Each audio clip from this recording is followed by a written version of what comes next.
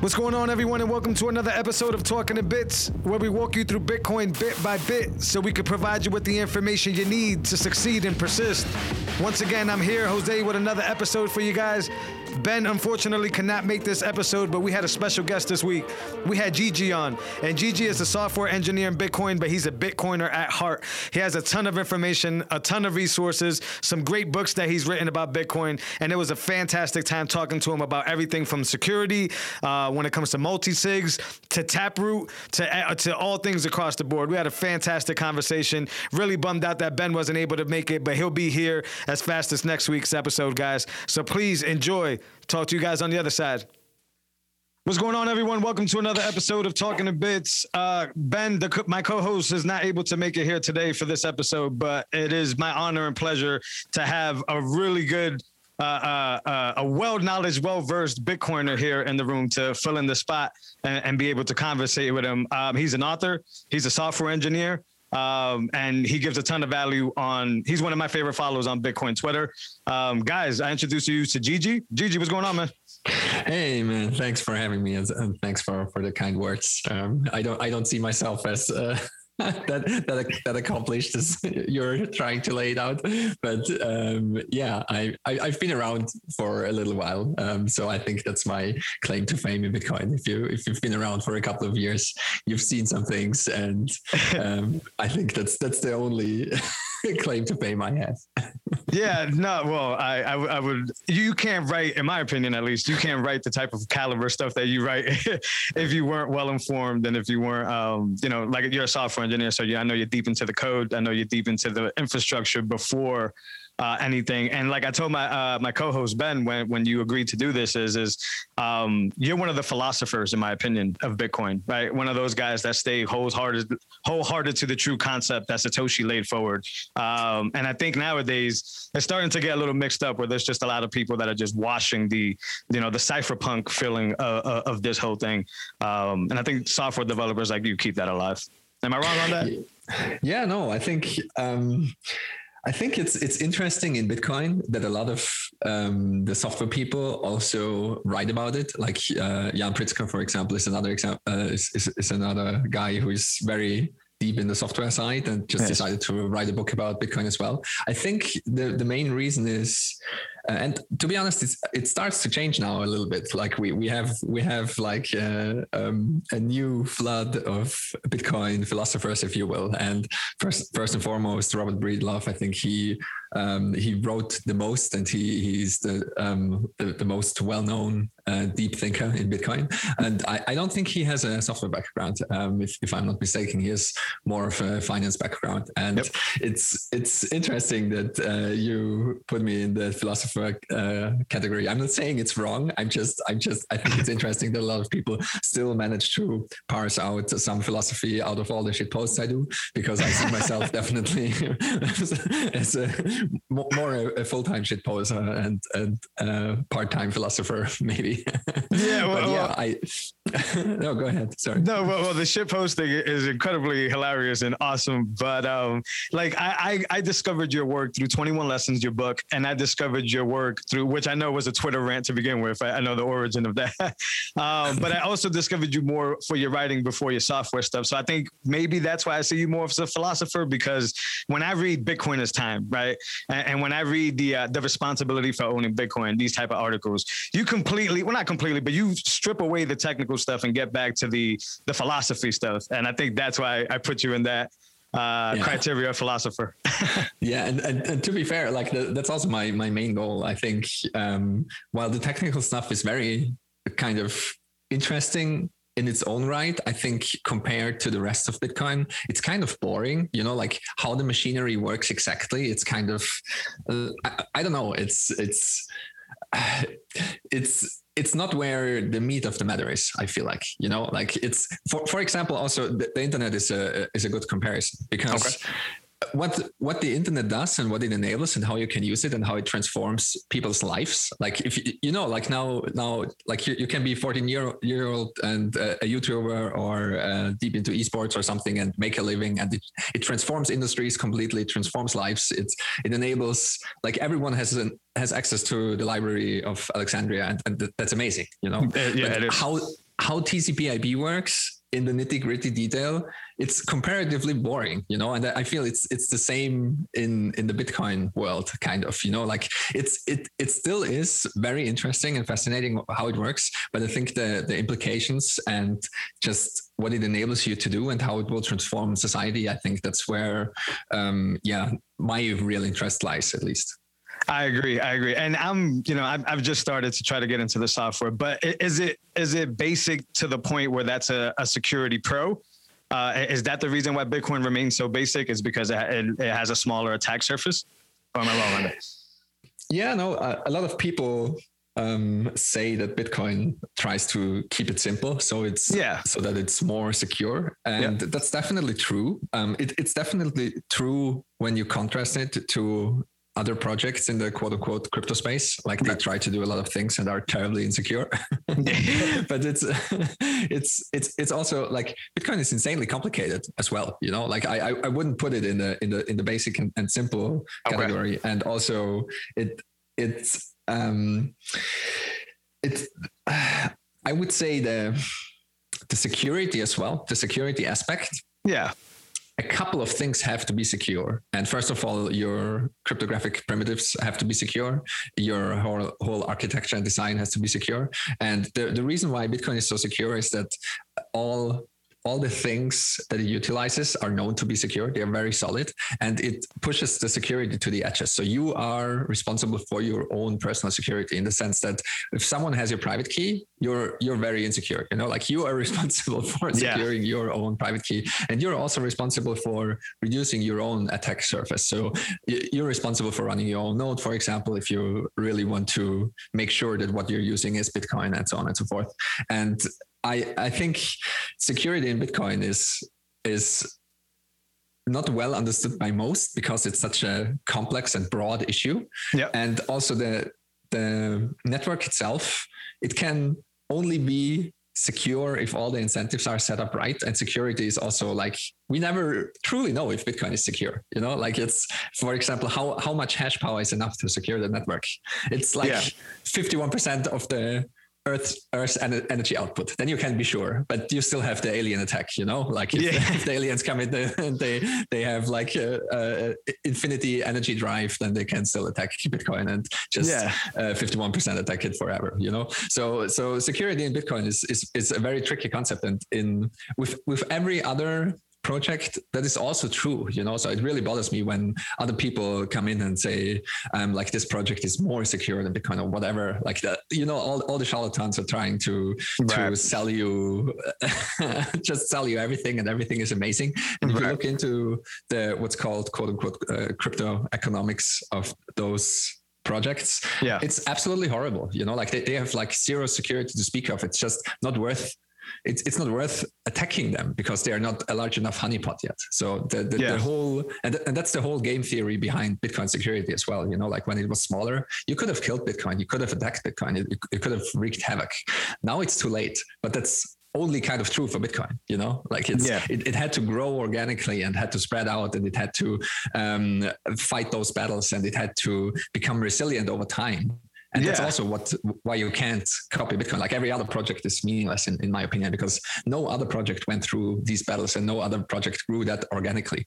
And so that's a very long-winded answer to your question. I think, you know, while Bitcoin tries to keep it simple in a way and uses building blocks that are very well understood, the whole construct of Bitcoin, like the whole organism that it kind of creates, is very, very complex still. And I think we also, like, as a Bitcoin community, so to speak, or it doesn't matter if you like that word or not, but I think it's almost impossible.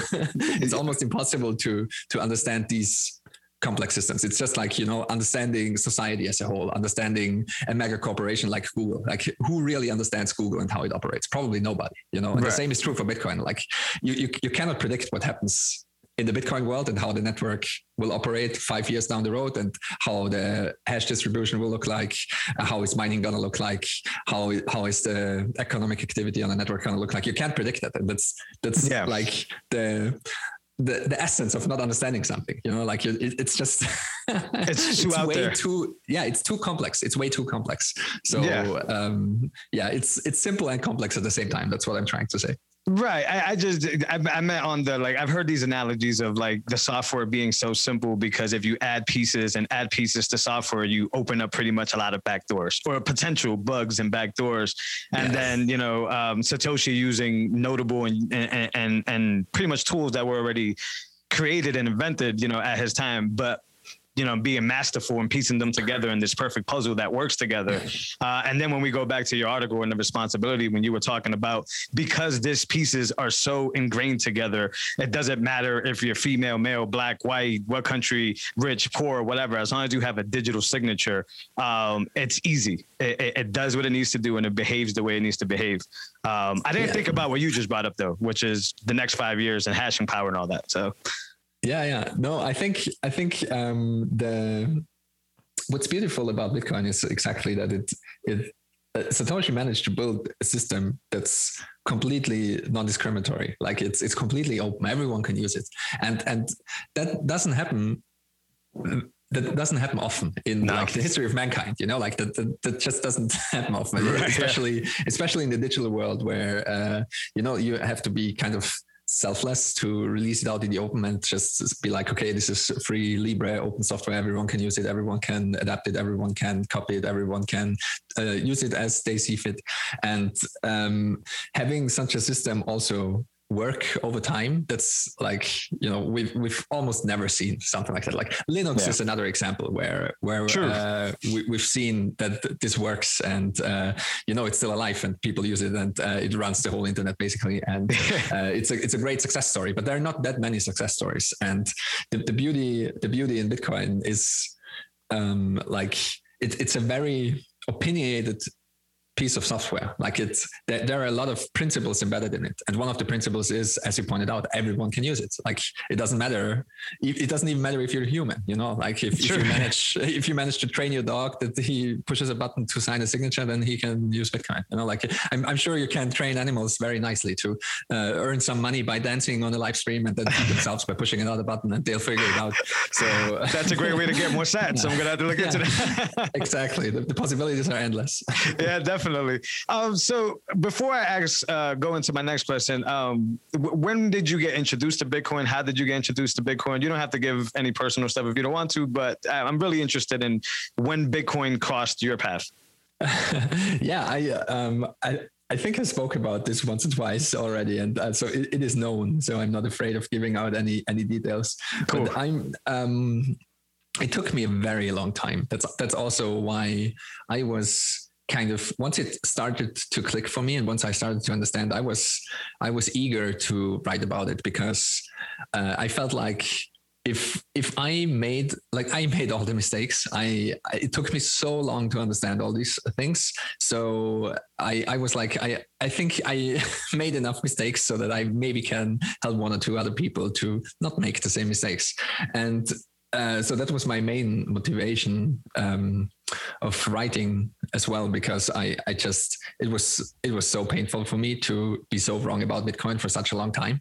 And I think my first contact was in like 2013, 2014, because I worked at I was studying computer science, and I worked at the research institute, and there were a lot of, you know, like really nerdy computer science people, and there were people already in Bitcoin, but I would argue they didn't understand it well enough. Like they understood aspects of it, like the technical aspects. So they all of them are still shitcoiners. Like full disclosure, all of these people, they're still shitcoiners. And already in 2014, they were working on their own kind of, you know, like I would say blockchain projects, you know, like how can we use the blockchain technology to build something cool, to build a cool research project, whatever. Yeah. And so I would consider this my first contact. I've heard, you know, like I've been around the internet forever, and I might have heard about it before or read something about it before, and separately from these researchers, around the same time, I heard about Bitcoin again from another set of friends that got into contact with it because of Silk Road, and basically buying weed online and stuff like that. and my initial reaction was extreme skepticism. So I would still consider myself a skeptic first and foremost, but I was just, I thought I knew enough about computers to understand why it can't work. So I had the same criticism like all the other people, like it will be hacked. Someone will make sure that it will be shut down and so on and so forth. So the whole, like, it can never work. Too good to be true. That feeling. Yeah, I mean, it has to be a scam, like it's Magic Internet Money. What are you guys doing? Like it's just, you're playing around with something that you don't really understand, and it will all explode, and you have no idea what you're doing. Yeah. And so my first, my second look was then in 2015. And that's when I decided to look into it more deeply, and I started just playing around with it. And I was super interested in the technology, mostly, coming from a computer science background, being a software engineer. I was like, hey, cool, like programmable money. So I was super excited about a project that we all know and love that was speaking about becoming the world computer and dealing with unstoppable code. I'm talking about Ethereum, of course. So I was so my shitcoin phase was very long and very intense. So I was interested in all the shitcoins under the sun, and I read so many white papers, like you guys have no idea, like in the hundreds, like everything. I mean, I was a researcher. That's what I did. I read research papers. So I had no problem with just blasting through these like a madman, and trying to find the gold nuggets in all the dirt, so to speak. And it took me way longer than I would like to admit to realize that I know nothing about money. I know nothing about economics. I know nothing about these whole systems. It took me very, very long to understand that the economic aspect of these systems plays a crucial part in securing them. And you can't untangle it, it can never be just technology. It is always technology and money. You always need to have a token that secures this thing. There's no other way that it can work. And so I realized that I have to understand money and economics.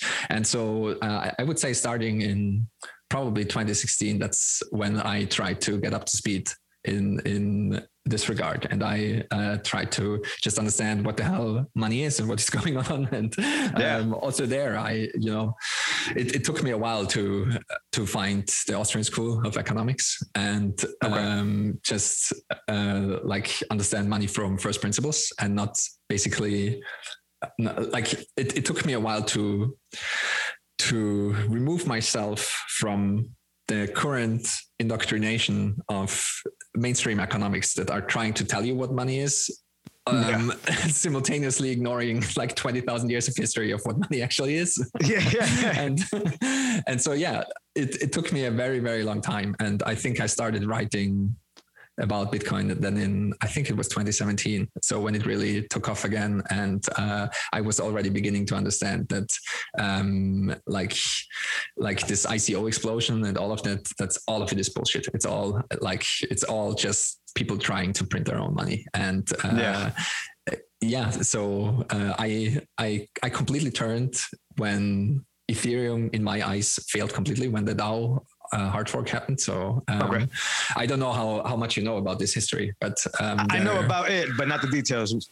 Enlighten me though. I'm definitely one.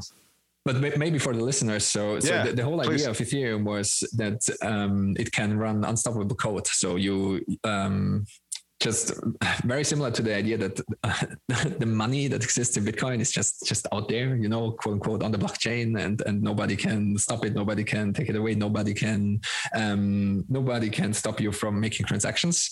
The same idea was that you built the same system, but for computer code. So once you release an app, so to speak, nobody can stop it. Like everyone can use it and nobody can stop it. And the idea sounds very nice. Yeah, like that sounds great. It sounds awesome. You know, like it does. I mean, you know, the bad things you can do with the site, but that's true for Bitcoin as well. Correct. It sounds amazing that you have this unstoppable system that everyone can use and you can just do useful things with it. And so it turns out that someone built on top of Ethereum a structure of program code that acts as an organization, and this was called the DAO, so the Decentralized Autonomous Organization. So very, very important. It's very important how it is named. You know, first of all, decentralized. That means nobody can stop it, nobody can mess with it. Autonomous, so it runs on its own, and organization, so it acts like an organization. It, you know, like it pays people and so on and so forth. AKA super dangerous. And that's how Skynet starts. You know, that's like how all the good Terminator movies. That's how they start. Basically. Exactly. And I was still like, an Ethereum bull, basically. I was like, yeah, this is amazing. This can actually work and so on. And I at that time still I didn't listen to all the critics that are nowadays we would call them Bitcoin maximalists, you know. Our precious maxis, we love our maxis. Full disclosure, so many people labeled me as a Bitcoin maximalist that like probably 3 years ago I started identifying as a Bitcoin maximalist, and I never looked back. So life becomes way simpler and the noise moves to the background once you decide to do that. I bet. In any case, like the DAO, it did exactly what it was designed to do. The problem was there was a bug in the program code, and someone was able to exploit that bug and just steal millions and millions of ETH. Like in terms of US dollars, it was millions. I don't even remember the numbers, but it was a lot of money. Yeah. And so the 5 people that are behind Ethereum came together and say, okay, we don't want that. That's not cool. And so we have to stop it. And we have to undo this, and we have to shut it down. And basically, that's what they did. That's what happened. Like they came together, everything ground to a halt. They shut down all the servers because Ethereum isn't actually decentralized. It's basically it gets worse and worse. Huh? I'm simplifying, of course, but still, that's how you can understand it. And I mean, there was a small group of people that were like, "Hey, that's not what we signed up for," and so Ethereum split in 2 halves, and we still have that. It's called Ethereum Classic, but nobody gives a fuck about that. And it's so strange. Yeah. And then it happened over and over and over again. So Ethereum had various hard forks and just very similar problems and various outages. And if someone has an outage, it's not decentralized. You know, like if there is a spokesperson for a thing, it's not decentralized. If there is a CEO of some coin or something, it's not decentralized. If there is an organization and can dictate how it develops, it's not decentralized. So that's just something that was kind of a wake-up call for me. And I kind of very, very quickly after that, I realized that all the crazy maximalists were spot on with their analysis in the first place. And it's also like that in combination with Bitcoin tries to do a different thing, you know, like Bitcoin tries to get rid of seigniorage. So there are some people in the world that have the money over the power printers, the power of the money printers. Oh yeah. and what Bitcoin tries to do is very, very similar to how gold did it naturally. Gold is just everywhere on earth. It's kind of evenly distributed somewhat, you know, it's very rare. You have to do a lot of work to dig it up, and everyone has access to it. Like if you want, you can go out and just dig for gold. And if you're lucky, you have access to hard money. And just the sound money aspect of it, the unstoppable nature of it, and the removing power from those people that are able to print money today. I realized very quickly that this is way more important than everything else, like way more important than unstoppable code, way more important than all the, what you might think as, or I thought as well, like some cool apps and some cool things that you can do. And the more you learn about the crookedness of the current system, the more I think you have to become a fan of Bitcoin, and the more also you have to become a Bitcoin maximalist. And the more you study, like the more you learn about money and monetary history, the more maximalist you have to become, because money is a network, and money is very similar to speech, and money is like a form of communication and the transmitter of information. Yep. And all these things tend towards one, always. There's a reason why we're speaking English. There's a reason why we're using TCP/IP. There is a reason why we're using Zoom. You know, like all these things have network effects. And right. money is all that on steroids. You know, like money has like so many different network effects combined. And Bitcoin is not only money. You know, it's also a networking protocol. It's a software protocol. And so on and so forth. Like it literally is speech. You know, like Bitcoin does nothing else than the nodes of Bitcoin. They communicate. They don't do anything else. There's no encryption happening. You know, like it always riles me up when people talk about encrypted money, because Bitcoin is not encrypted money. It uses cryptographic signatures. It's true, but it's not. Nothing is encrypted. Everything is plain text. So it's only if you translate that to what it's basically what humans do. They talk back and forth and they understand each other. And it's tough. It's tough because I'm sorry. No, I tend to babble on once I fall. No, I'm the same exact way. I'm just like, I'm with you all the step of the way. I just find that it's extremely hard. And this literally happened to me last night during, I tweeted somebody that, you know, just Bitcoin and HODL and you'll be fine.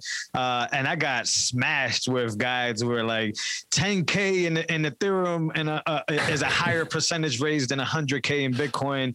And it's just hard because inside of me, I feel like I have all this history. I've dug into this. I understand, you know, what's happening in the current monetary system. And I'm like, there 100%, but it's hard to sum that up for a person in the tweet. Yeah, absolutely. I mean, Twitter, I think Twitter is amazing still, like with all its flaws, it is amazing, but it is horrible for any kind of discussion. So every time I get wound up in the Twitter discussion, I regret it. And I just try to consciously like not engage in the discussion. That doesn't mean that I never engage. Like sometimes I'll bite, but I think Twitter it's way better to just shitpost and troll on Twitter. It's way more effective. And if someone actually wants to discuss, then just, you know, go on the podcast. It's quicker as well, because if you involve yourself in a Twitter discussion, it can go on for like 3 days. And it can really rile you up, you know. It's like the stupidity of it can rile you up. And just have a discussion, like 1 hour, just to talk to the guy on the podcast or something, and be done with it. You'll be probably fuming anyway for 2 more days after the podcast, but still. I had to just cut them short, and I just said, like, one of the guys was like, I have a headache, and I just agreed with him. I was like, I have no energy, no time to walk you through what's important to what's not important, because Bitcoin is something that, as I learned in 2017, it's something that requires for you to know a lot of things. You know, you have to dig deep. Like you said, you have to know about money. You have to know about value exchange. You have to understand these things in order to understand what's going on here. But just like losing weight, just like doing all these things, it's up to the individual to want to take the ownership to do that. Yeah, absolutely. And I think that's also where the have fun staying poor meme came from. You know, like it's just, and it's so many Bitcoiners are past explaining those kind of things. You know, it's just especially to shitcoiners and especially to the people that are just not willing to put in any amount of work, you know, like just, I mean, you have internet, right? You're arguing with me on Twitter. Just go to Google and type in proof of work and read the first paragraph. Then I can save myself like 2 hours already, you know, for example. Exactly. And just, you know, get a book or two and read that. And just, you know, all the information is out there. So why do I have to handhold you through it? You know, and it pains me to say that as somewhat of an educator, like I like to make things easier to understand for people, but it's still like some people, like the only appropriate response is have fun staying poor, because they are not arguing in good faith, and also they don't want to. They haven't even tried to understand it. You know, like there's so many people that are like, oh man, this Bitcoin, it's so stupid, it can never work, or it's so complicated. Okay. What kind of research did you do to arrive at this conclusion? And it turns out like they didn't even Google how Bitcoin works, you know? Right. Yeah, nothing. And it's funny you brought up the have fun staying poor, because that's exactly what I told my wife. It was like, you know, I'm, I guess, one of the newer educators on the scene. But you shouldn't tell your wife to have fun staying poor, by the way. No, no, actually, my wife was as bullish as I am. I just got a minor in the other room over, and she's as excited about the minor as I am. But what I was trying to tell her was similar to what what you were saying, which is like in the beginning, when I first came back, I thought it was kind of snobbish and obnoxious for somebody to tell somebody else, have fun staying poor, because we want to educate, we want to help people find what we have discovered. But now I'm at the point where it's like what you just said. It's like, no, really, it just comes down to have fun staying poor, because I got nothing else that I can offer you, and you don't even want to critically think. And I think a lot of the people, you know, when they get the opportunity to encounter something that's life-changing, they get these natural biases of they're scared of change. They don't want to proceed forward. They don't want to go down the rabbit hole. They don't want their current way of living to be kind of flipped upside down. And that's what happens when you go down the Bitcoin rabbit hole, as I'm sure you know. Yeah, absolutely. 100%. And also to, in everyone's defense that ever was on the receiving end of have fun staying poor, it also like Bitcoin, it still sounds too good to be true. Like all the insane people that tell you, okay, just start stacking sats and just put in like $10, $20, $50 a week into Bitcoin and just do that for 5 years and you'll have a pension. Like you'll be fine, you know? And it just sounds way too good to be true. Like in the current system, this doesn't exist. And so I have a little bit of sympathy with all the people that just are in disbelief. Yeah. And I can understand it, because it's like I was at the same spot. Like, you know, I was in kind of maybe not, but it took me so long to understand it, because I just lacked all the background knowledge. I had no idea what money is and how it works, and what like what are the characteristics of money? How did it evolve? Why is it even here? Why, like, what makes money, and so on and so forth. And so understanding and coming to the conclusion that Bitcoin is the best money we ever had. And if you have good money, you don't need to have anything else. That's like it will take you like, I would say like 2 years of study at least. And I mean, intense study. I mean, quitting your job and studying like 2 years straight. Right. And then you'll truly deeply understand it and have an appreciation for it, because most people still operate that you have to put your money to work, you know? Yep. And that's in Bitcoin, it's just not true. With hard money, that's not true. That's like, money is the thing that we have for exactly that reason, to store up value. You know, like you specialize in one thing. You're a shoemaker, you make shoes. You don't have to trade the stock market. You don't have to invest in companies that have any kind of yield. Your yield is making shoes, you know, and you store your yield in Bitcoin, you know, like in hard money. And just, that's why stacking sats is so powerful in my opinion, because you can kind of, you can communicate a lot of condensed wisdom very, very quickly, because, you know, staying humble and stacking sats is, there is a lot of condensed wisdom in it. It's not, you know, be very risky and gamble in the stock market, you know, like that would be the opposite end of the spectrum kind of. And so I understand that people are still very skeptical and have a hard time wrapping their head around it. But again, you know, like on the other hand, there's so much information out there. It's the best performing asset since like over 10 years now. It has 200% gained compared to the US dollar year over year. And it's just like, what else do you need? Like, the market has spoken. There are a lot of very crazy people on the internet that yell at you and scream at you to start saving in Bitcoin. And if you just don't want to, again, like if you don't want to, and if you still think it's a Ponzi scheme or whatnot, just have fun staying poor. There's nothing else we can do for you. Yeah. And another thing that people, especially here in America, don't really understand, and this is why I love talking to, you know, not only yourself and individuals that are outside of the United States, but I got this from when we spoke to Jan, which you brought up earlier, Jan Pritzker. He told us a story about his family basically coming, you know, from Russia, I believe is where it's from, and having their wealth completely stripped away. And I think here in America, not to say that Bitcoin is not important, but we always see it as like, oh, I can go out my Cash App and just buy, you know, some sats, and I could keep going about my business and complain about this and this and that. But in other places of the world, this is a lot more of a lifeline than it is here in the United States. How is it in Austria, where you're at? And if you could add anything to that of what Bitcoin means around the world. Yeah, that's a great question. I'm not even sure if I'm qualified to answer that. Well, I'm still in Austria, so I should be, but I don't know too many people in Austria that use Bitcoin. I mean, okay. I have quite a few friends that I convinced to start stacking quite a while ago, and I think the situation in Austria is not too different than it is in the US. Okay. With the one exception, maybe, that in Austria, we're usually like 20 years behind everyone else. And so we're not the quickest when it comes to adopting new technologies and a new way of doing things. I think in general, like we have deep roots and deep traditions that go back a very long while. So people like to keep the things as they were. And I'm not saying at all that this is a bad thing. I also think that just like everywhere in the Western world, there's literally no financial education. So people kind of don't really know what they are doing. They're just trying to do their best to, not get poor too quickly. Yeah. And so I think the main, I think the main idea for the general population in Austria is still kind of as it used to be the last, I would say, like 30 years or so, to try to get married, try to get enough money to get a loan to buy a house or buy a flat or something, and just do your best over the next 20 to 40 years to pay back that loan. And I think that's still the mode of operation for most people. Definitely, like most non-Bitcoiners I know.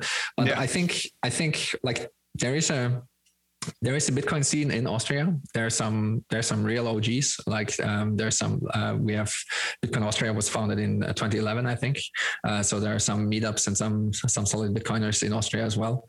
And most of them, since it's a first world country and it's a great country to live in, we don't have any real needs for Bitcoin as they would have in like Turkey or Venezuela or what have you. Yep. Most people use it as a savings vehicle, I would say. Some people use it definitely for business and commerce as well. Like there are some people that like years ago already started, just like the alpaca socks people, just produce something cool and sell it for Bitcoin. Yeah.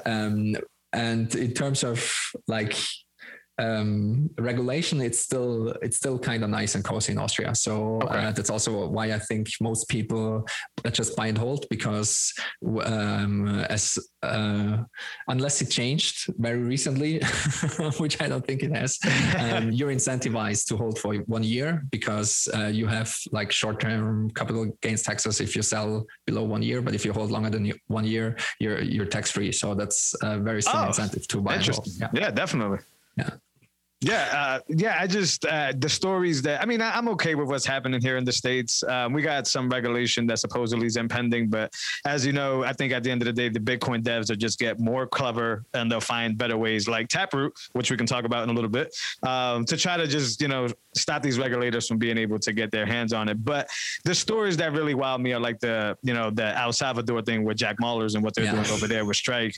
I remember him a long time ago on the podcast. Not a long time ago. It feels like a long time ago. It was in December or something like that.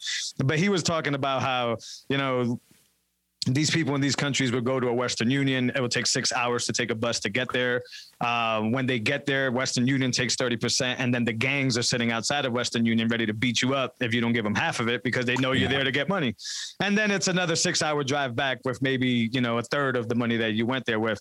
And that was always, that always sticks into my head. It's like here in America, we don't have that problem. And then in Clubhouse and these places, you hear the arguments going back and forth on where you should buy and how you should use and who's better and who's that.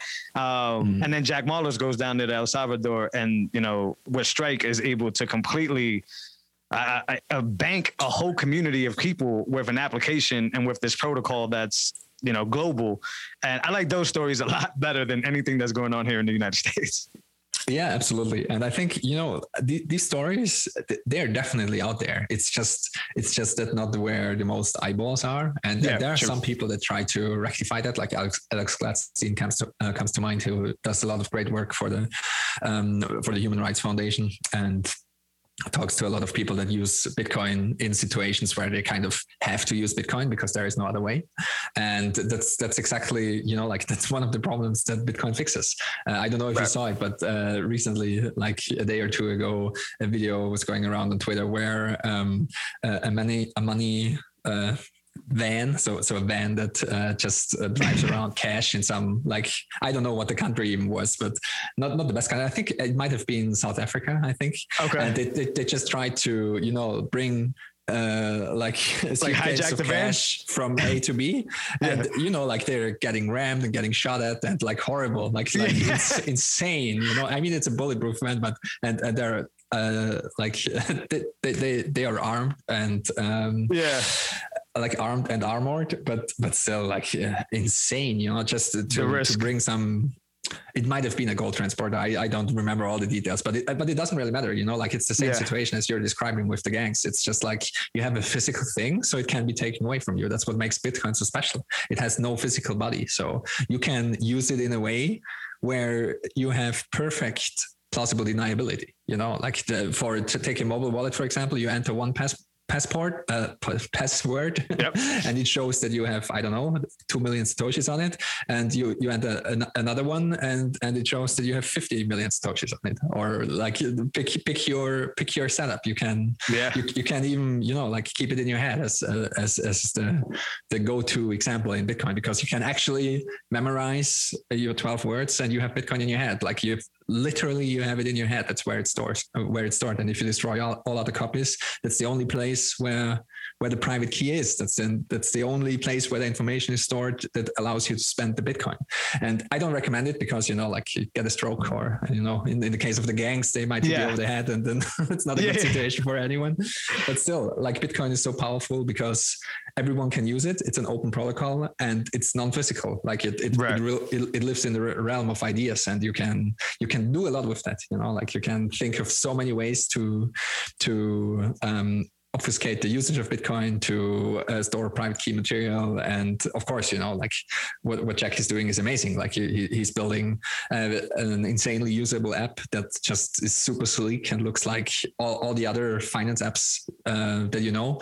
And he, instead of, you know, trying to give everyone a bank license, a bank account, and whatnot, like every business in El Salvador, which will never work. He just circumvents all of it and uses the Bitcoin and the Lightning Network to make everyone a Bitcoiner, basically, whether they know it or not, you know. And I think that's definitely the way forward. And a lot of people that were forced in these kind of situations, they figured it out long ago, you know. Of course, in all the dark and like black and gray markets, Silk Road, of course, comes to mind, but it wasn't the only one, and it also wasn't the last one. If you are not allowed to use the legacy banking system, you will find ways around it. And same is true for sex workers, and the same is true, you know, for a lot of industries and a lot of goods that are not necessarily illegal. And legality is also something, you know, like what's illegal in one country is perfectly legal in the next one. Just like in Europe, for example, in Portugal, all drugs are legal, basically. So it's kind of insane that just you know, you drive for 1 hour and cross a border, and suddenly you're doing the same thing, but you land in jail for life. Just like, you know, it's insane. An hour drive in the other direction, everything would be perfectly fine, and all you're doing is perfectly okay. So that also shows you that morality and legality, they have nothing to do with each other. If they kind of would, like, legal laws would never change, you know, like it's all of it is kind of, I feel like we're living in this weird spot in history where things are just changing so quickly that a lot of people, including legislators and those people who make the laws, they will have a very hard time of making sense of it all, of what's happening and what's actually going on. That it's going to be some very, very interesting years going forward. Yeah, I agree with that. When you were talking about the gun, the little heist attempt that was going on there or whatever, I think about Michael Saylor's rants when he talks about the, you know how he babbles and he talks really fast. When you got gold and you want to send it to the other side of the world, then you got to pay for oil, you got to pay for guns, you got to pay for all these people. And he's absolutely right. 1,000%. That's just another example of that. I think this is just, I was young for the internet. I was super young for the internet, and I got to do AOL and those things, but this is what I tell my wife, something that, you know, came around Bitcoin. I mean, that is just a vessel for so many things. That opened my mind about, money, about life, about the rat race, about the things that are going on. And I think you said it a little while ago. It's hard to explain to people my enthusiasm and them not feel that I'm part of a Ponzi scheme or part of some weird thing, or like a cult. You're part of a crazy cult. That's what's going on. Yeah, but the thing that they don't understand is I just want them to win too. Like I have no incentive to try to show Bitcoin or try to. I genuinely give my time up to do the show, to do these things, just because I want everybody to succeed. And this is the vehicle, the vessel, the rocket that's going to get us all to succeed and be able to separate ourselves from this bullshit that's happening. But yeah, that's exactly right. You know, Bitcoiners are the modern Jehovah's Witnesses, and Bitcoin is the new religion. That's how I see it, because that's exactly the same dynamic, you know? Yeah. And everyone is just like, why are you knocking at my door? Why would you leave me alone? Yeah, you don't understand. You don't understand what's going on. Data. I still have a guy at work who comes to me all the time, talk about Dogecoin all the time. And I'm just like, look, man, like, I don't know if you're just trolling me here in person, but you already know how I feel, and I don't feel the need to give you an extra 20 minutes. But anyways, now that we were talking about Jack Mallers and the app that he's doing, let's talk Lightning. How are you feeling about the Lightning Network? Have you been using the Lightning Network? How do you feel about it? Oh yeah. I'm super bullish on Lightning. Like that's an understatement. Like I'm so insanely bullish on Lightning. Like you guys have no idea. It's so great. Like I use it daily. I'm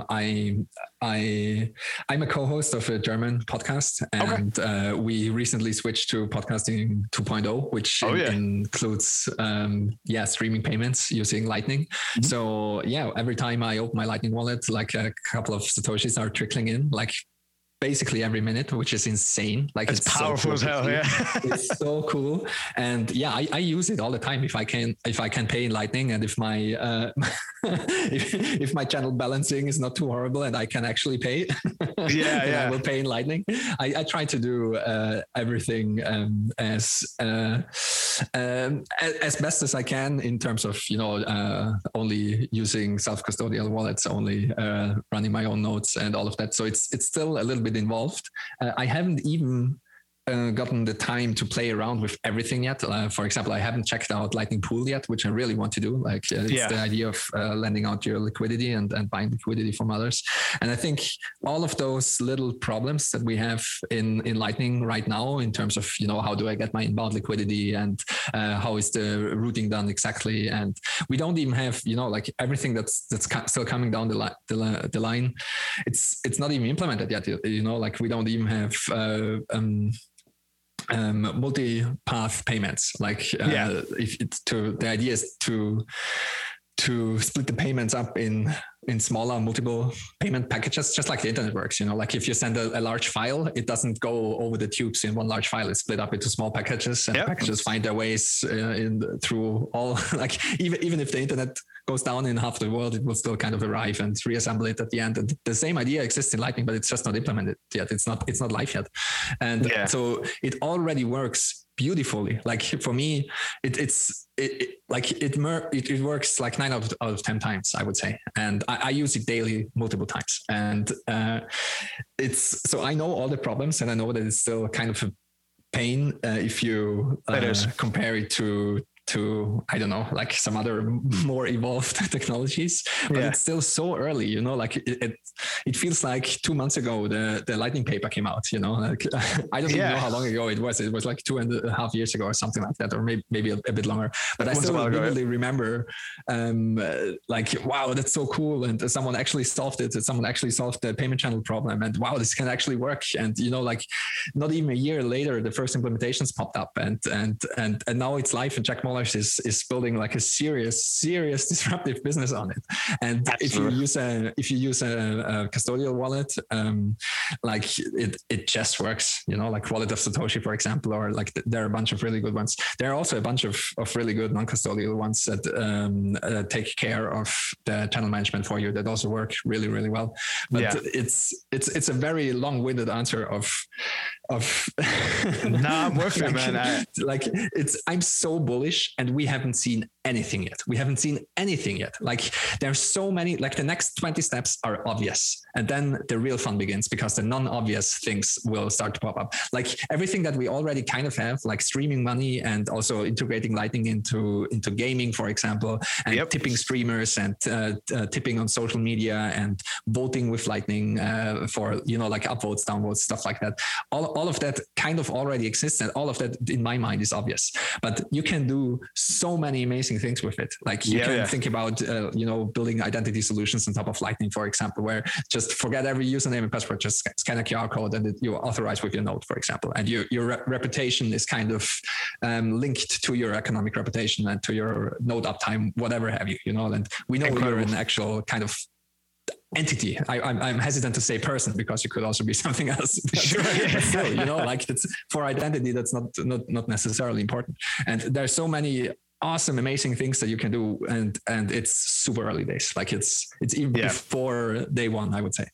Yeah, I agree. I'm everything you're saying is spot on. I'm super bullish on Lightning as well. I thankfully, back in early December, I was in a Reddit area and I posted about, hey, what's this Lightning thing? And I got a really, really, really, really good person. I won't shout him out. He doesn't like to be doxxed. But he basically walked me through Raspberry Blitz and being able to set up my own node and be able, and he was, to this day, I speak to him daily. He introduced me to not only having my own personal node and what that came with, but he also introduced me to Lightning itself.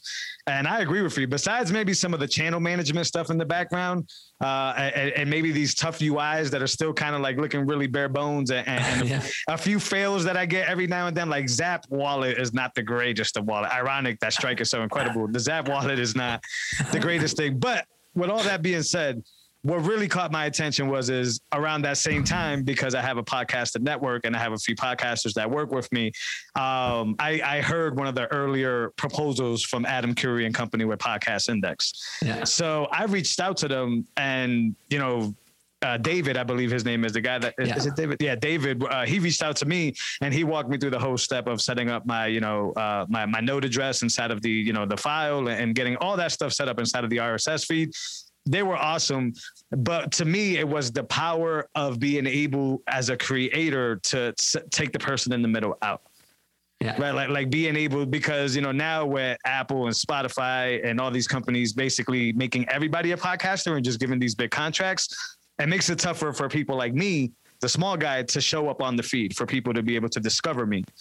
Now I don't have to worry about chasing that or being blocked from that. All I have to do is just talk to my audience direct, and they can contribute direct with the Satoshis. And man, once I connected those two things together, I was on this like Lightning is the truth. And then the following months, Jack Mallers did what he does, and it's starting to grow. I also like it as a way to exchange my fiat for stuff. So I'm really big on like Moon, going with, Strike, loading it up with some fiat, and then on the fly using Lightning to just turn it into like a Visa card on Moon. I think it's just mind blowing stuff that just happens on the fly. Yeah. That's so awesome. Lightning, I agree with you. I don't have as further of a thought as you do, but I think just the stuff that's going on now is just incredible. And all the things you mentioned, like they're amazing, and also all the cashback stuff and all that. Like again, I would put that in the kind of obvious category because it already exists and it just needs to scale. Like I think it won't be long, and way more people are going to use all of that. And in terms of the podcast index and the podcasting 2.0 and kind of taking the middleman out, like I'm so bullish on that, because I'm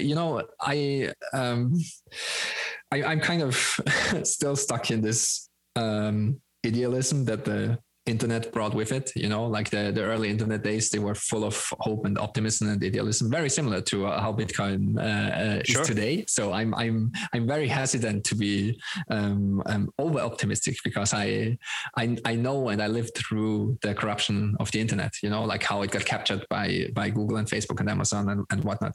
And of course, in the podcasting space, it's Apple and Spotify and some big players. And again, you see the same kind of walled garden captured capturing effect.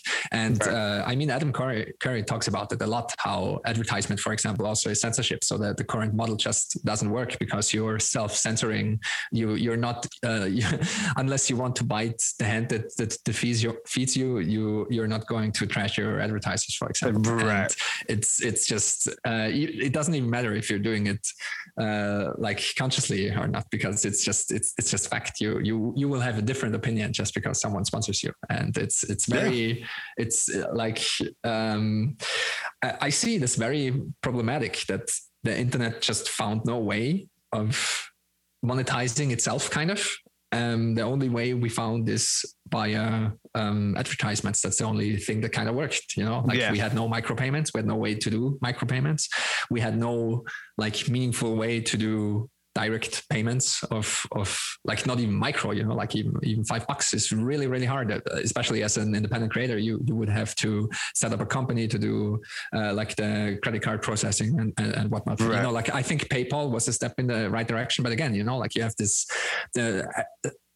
all like every time you centralize something, you always run into the same problems. You always centralize the power of decision.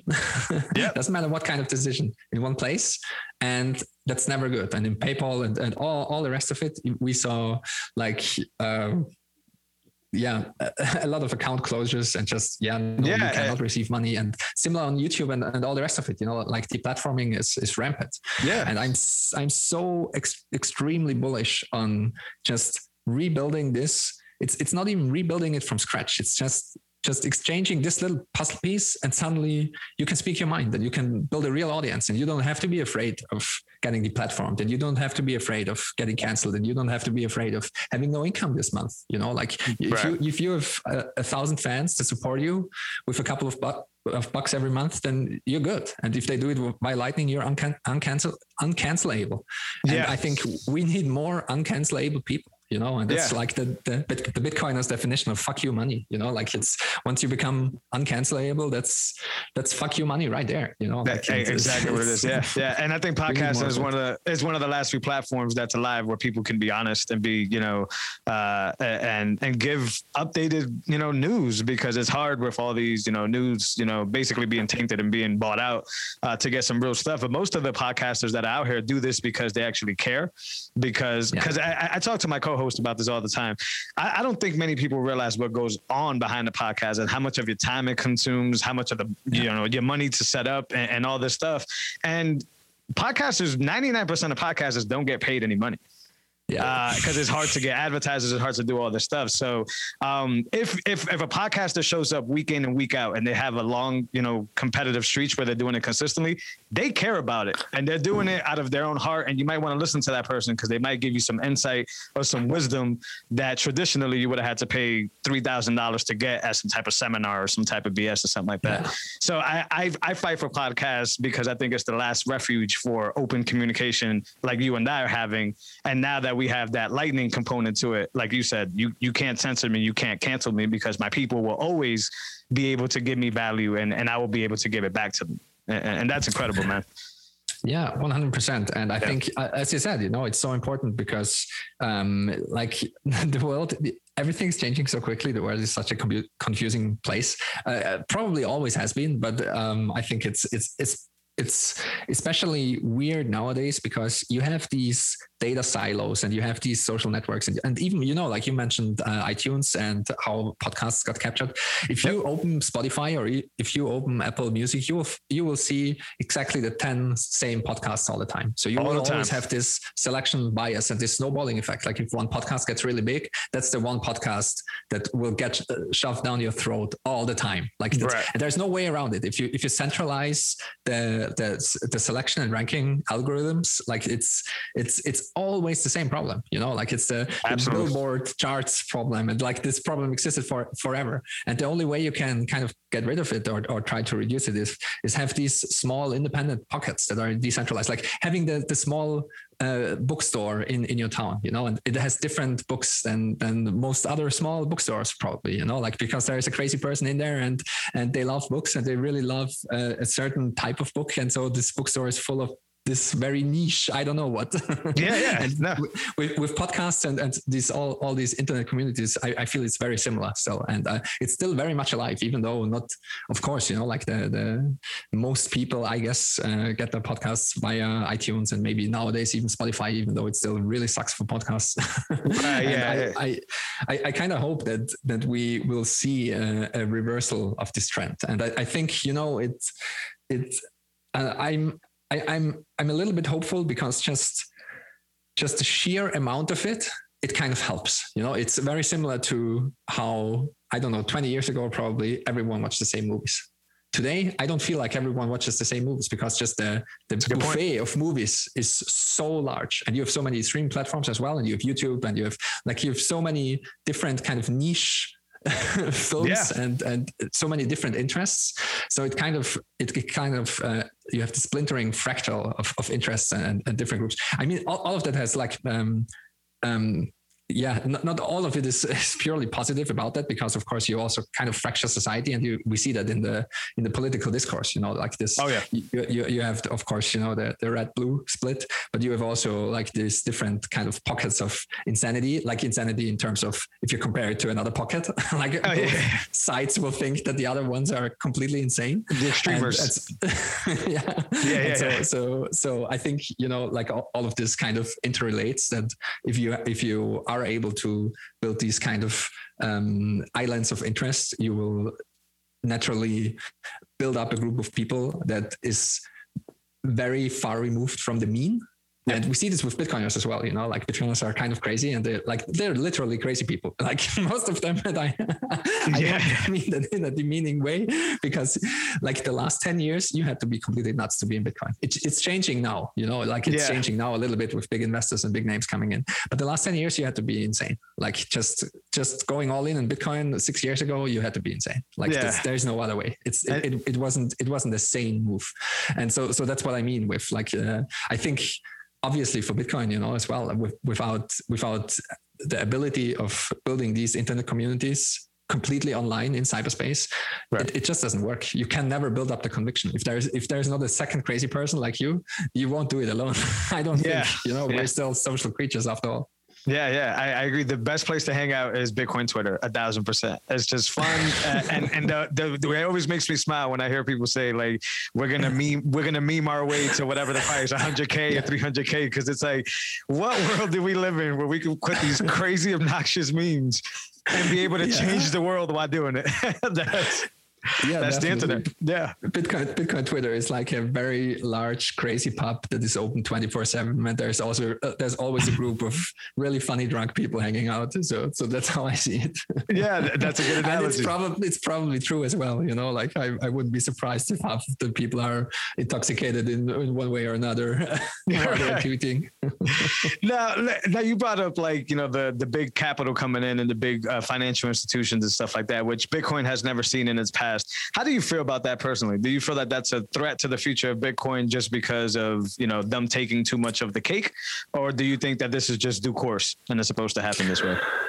Yeah, I think it's just due course. It would be nice for the little man to have a little longer to just stack sats and run the institutions. And I think we still have time, like we just crossed 1 trillion market cap. So the big money is just starting to come in. Like, and there's even, like some pension funds and so on, they cannot touch anything unless it's like 10 trillion or whatever. Like it has to be larger still, Right. I don't know the numbers, but even 1 trillion is too small. And so, yeah, we see also like in terms of allocations, fund allocations and so on, like they start to dabble in it with like 1% allocation to Bitcoin. And of course, like they are all still on the fiat standard. So everything is dollar denominated. They have to rebalance quarterly and so on. And so we will see a lot of that. So I don't think we will see a flood of institutional money coming in, but it won't be like 1 million Michael Saylors that go all in on the kind of the first day, Gotcha. Like it's just like this fund, like 1%, the next fund, 2%, then the quarter comes, then they have to rebalance and so on and so on and so on. And this will go on for a long while, I think. So So just to the little man out there who might be listening, don't despair. You still have time. Just start stacking sats. Don't think too much about it. Just, quit smoking and put that money into Bitcoin. That's health advice, Yeah. Health advice and financial advice in one shot. Exactly. And so I think, Bitcoin is permissionless. So everyone can use it, including, multi-billionaires and financial institutions and investment funds and so on. I think overall it's really good because these people are also politically connected, and so they will also kind of like once you have a lot of skin in the game, you want your Bitcoin be treated nicely. And I think we will see that over the course of the next 10 years or so, that those jurisdictions that are not nice to Bitcoin, they will lose Bitcoin and they will lose Bitcoiners. And I think they will also lose, a lot of opportunities. And we saw that in New York with the BitLicense. There are not many Bitcoiners and not many Bitcoin businesses in New York. They all moved to Texas now, or to Miami, for example. And those kind of islands, those Bitcoin islands are starting to pop up. And I think the big money coming in just helps with that as well. It helps to drive this kind of interest. It helps to give it this political importance as well, kind of. Yeah. And I think, I think in general, it's good all around, also with Tesla, for example, that might be a good example too. Tesla just, put a lot of Bitcoin on their balance sheet. And they, of course, now you have Bitcoin on your balance sheet and you intend to hold it. How else can you use it as well? So they thought about accepting it for their car sales. And so how are we going to do that? Maybe we want to use BTC Pay Server. So they checked out the BTC Pay Server code, and the Tesla engineers, which are among the best software engineers of the world, they found one or two vulnerabilities in the existing code, and they patched it and they submitted it to BTC Pay back again. So all of that is really good, like more eyeballs, more money, more interest. And it's in terms of some people are afraid that it might corrupt Bitcoin. I don't think, I'm not too afraid about it because we had the Civil War. Like we already went through that, we already had large corporations, people with a lot of influence, people with a lot of money. They tried to corrupt Bitcoin and they failed miserably. It was the block size debate, the fork wars, and the SegWit 2x. And I think Michael Saylor mentioned it as well. I think the people that are putting billions of dollars into Bitcoin, they studied the history, and I think they understand that this is a system run by its users. And the users, in the end, they it's a very difficult question because, as we've seen with the internet, some people are really good at subverting existing systems. So I don't want to rule out the possibility, and I don't want to be naive about it. Sure. But I feel also in Bitcoin, the incentives are better aligned. I think in the long run, you win more if you align yourself with Bitcoin and not try to fight it and not try to subvert it. Because if you cause any disturbance, you will lose your existing and potentially your future capital as well. You will destroy by trying to subvert and destroy Bitcoin. You're destroying yourself in part as well. And this is not necessarily true for the internet. If you build a walled garden on the internet, you have your new shiny kingdom, kind of. And with Bitcoin, I feel like it's different.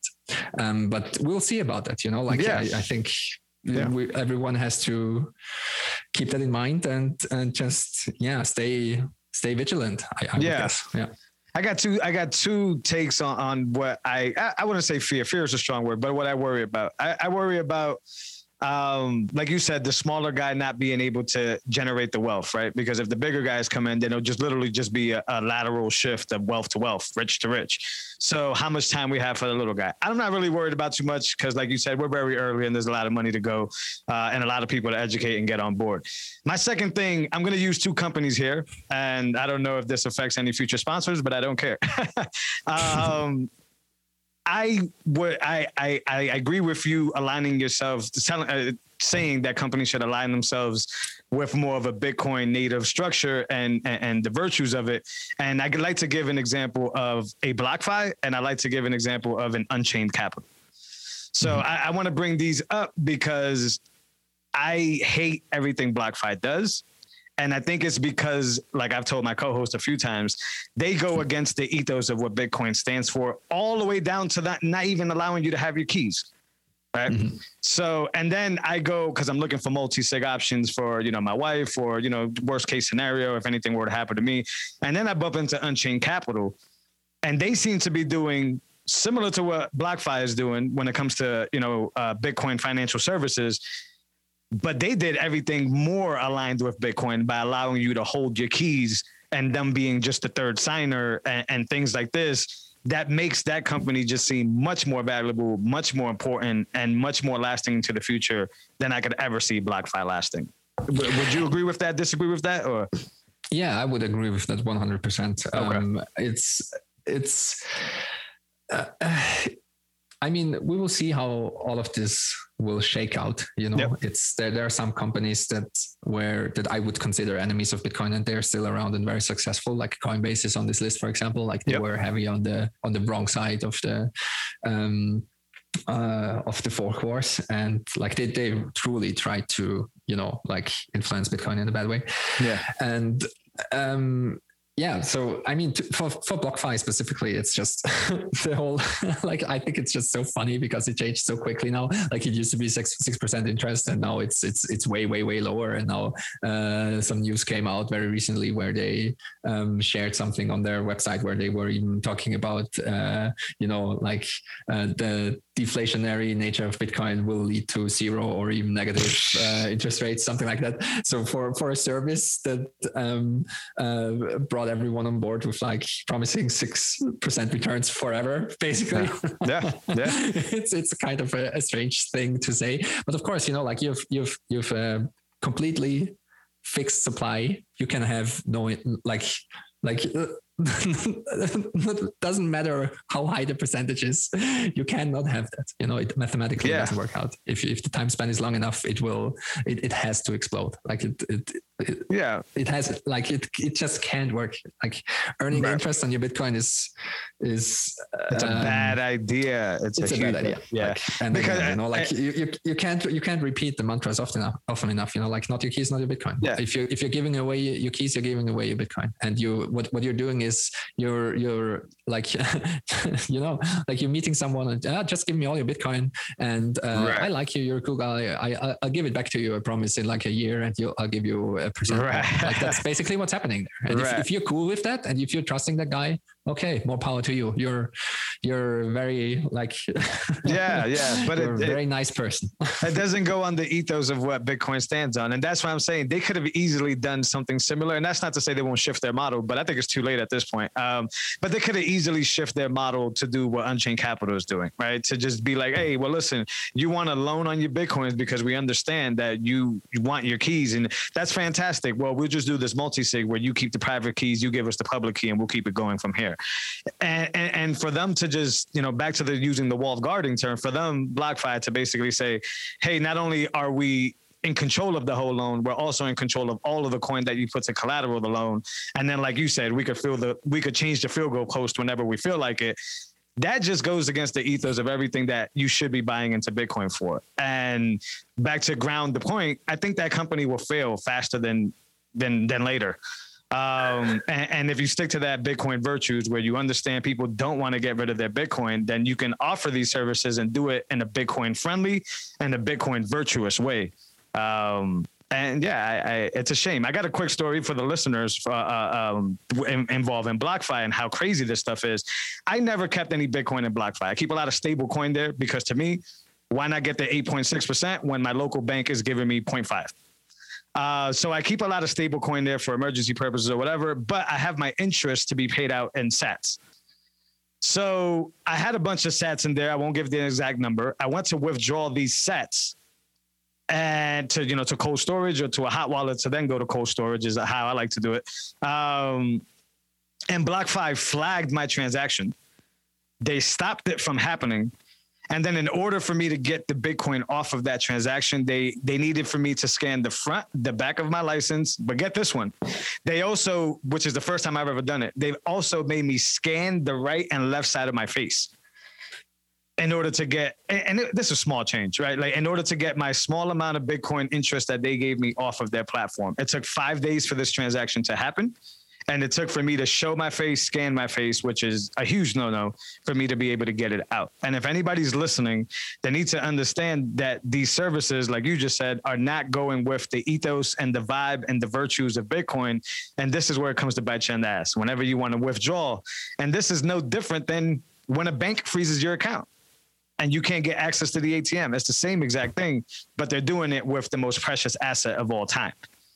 And then another thing that I like to tell people is, you know, the problem is that say you have a position at 55,000 and at 80,000 BlockFi, you know, oh, whoops, sorry, we slipped. We lost everybody's Bitcoin, but don't worry. We have insurance.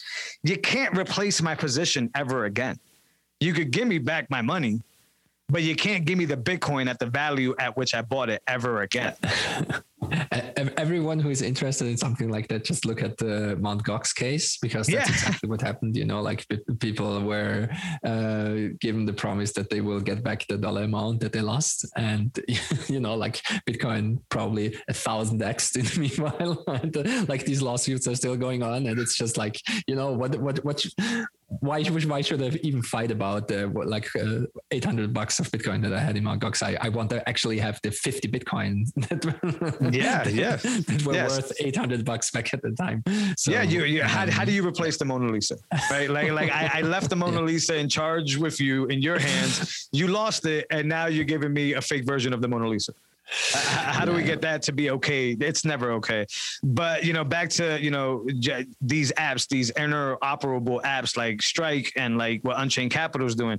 These are things where I don't need to trust the business that's in front of it. I just need to trust the protocol, because all Unchained Capital is doing is sitting in front of multi-sigs and stuff that's already part of the Bitcoin core, and not trying to do what I call fiat games, right? They're not trying to play these, we own it, you have to ask us to get it thing. It's more like, no, well, you agree to do something with us that'll keep your stuff safer, and then we're the party that's involved. Same thing with Strike. I don't need another Strike wallet in order to accept anything from Strike. I just need something that's connected to the protocol, that understands the language that Bitcoin is talking to and connected to. And the whole reason I go on this point, on this tangent, is for anybody listening, there's a lot of apps that are charlatans that are popping up now and saying that they're including, you know, they use the word crypto all the time, which I can't stand, but that they're including Bitcoin payments and they're including crypto and all that. But if they're natively fiat companies, they can't operate on this protocol because they're not built to operate on this protocol. And what's going to end up happening is, like you just said, Mt. Gox. They're gonna close on you. They're gonna do some weird shit, and then you're gonna lose your Mona Lisa because you didn't want to learn how to set up a node, or because you didn't want to learn about private keys and the storage of your own stuff. It's crazy, man. It will definitely happen again. And for sure. Yeah, that's again like why all the crazy cultish Bitcoiners are always repeating the same thing, you know, not your keys, not your Bitcoin, and not your node, not your rules. So you have to take care of your own keys. You have to run your own node. That's kind of what you have to do if you want to truly use Bitcoin. Otherwise you're not really using Bitcoin. Like it's not a Bitcoin, it's a Bitcoin IOU. And if you're not using your own node, it's someone else's definition of Bitcoin, and it might not even be real Bitcoin. So it's, but it's tricky to understand. So I kind of, you know, like I don't try to be too hardcore with people that just came in. Like I think, you know, going to an exchange and getting your feet wet is kind of fine, but I think you truly have to understand the difference here. And maybe one good example to drive it home for people that are listening is there is a reason why you cannot be locked out of email as a whole. You know, like the email protocol is an open system. Like there are so many email providers. There's a reason why there are so many email providers, you know, but Twitter DMs, for example, or Facebook Facebook DMs or WhatsApp or what have you, all of these are closed systems. So WhatsApp only works with WhatsApp, you know. Email works with, I can take my Hotmail account and send it to your Gmail account. And if you get thrown out of Gmail, you can use Proton Mail, and you can that's the definition of an open system. The internet works in the same way, of course, you know, and that's exactly the important difference. You want to use something that is running on an open protocol. Right. And it's for your best interest. You don't want to be locked up in a closed system. Yeah, and everyone who tried to switch from iPhone to Android, for example, knows what I'm talking about. You know, like you're trying to leave a walled garden. It's almost impossible. You know, Apple makes it really nice and cozy in that walled garden. Like or anybody who's ever tried to send a Cash App transaction to a PayPal person or a Venmo person. That's irrelevant. It just doesn't work. That's so. How do you handle your security? I mean, I guess I like to talk about security a lot on the show. I think it's important for people to own their own keys. What's your ideas or philosophy behind security? Well, wow, that's a big question. Like that's true. Let me be a little more specific. Are you one of the guys that goes all the way CoinJoin, you know, trying to obstruct transactions and all that, or are you okay with just sending some to your customers? I'm polishing my AR-15 as we speak, you know, reloading my Glock. Smart man you are. No, I think, you know, I like to point out that security is a process. So there is no like one size fits all solution, and there is no secure system. And there's also like your security can never be perfect. It's always trade-offs. It's always a process. It's always something you have to actively do. Like there's no such thing as doing a setup once and then you're secure. It's definitely a process. And the same goes for, which I would argue is like it relates to security. It's like it's kind of two sides of the same coin. You're kind of, you know, like if everyone always sees what you're doing, it's very hard to be secure. It